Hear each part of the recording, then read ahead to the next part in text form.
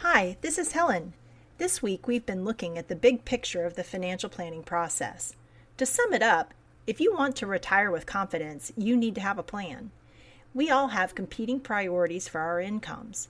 Making sure your savings are on target needs to happen well ahead of when you plan to retire or meet any other financial planning goal. Remember, the sooner you start saving, the better you'll be.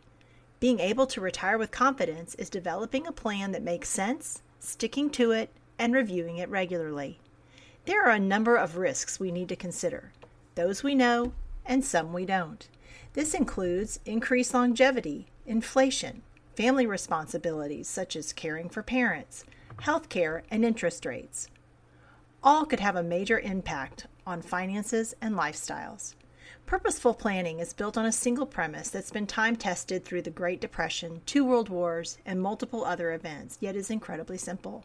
The grand premise is that stock prices rise over time and need to be a part of your portfolio to stay ahead of inflation. Here are a few key points to keep in mind. First, set return goals that make sense for your personal situation. The only benchmark that would make sense is to achieve your personal goals over a time horizon that fits your specific situation. Your performance goals should be the rate of return you need to live comfortably through retirement. The true measure of investment performance is your return through a full market cycle, up and down. This ensures you take only the risk that you need to take to make your plan work. Second, manage risk through asset allocation and rebalancing.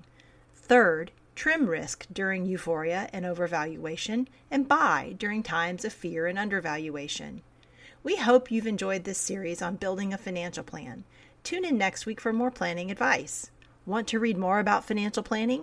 Go to Aspen Wealth MGMT and click on blog.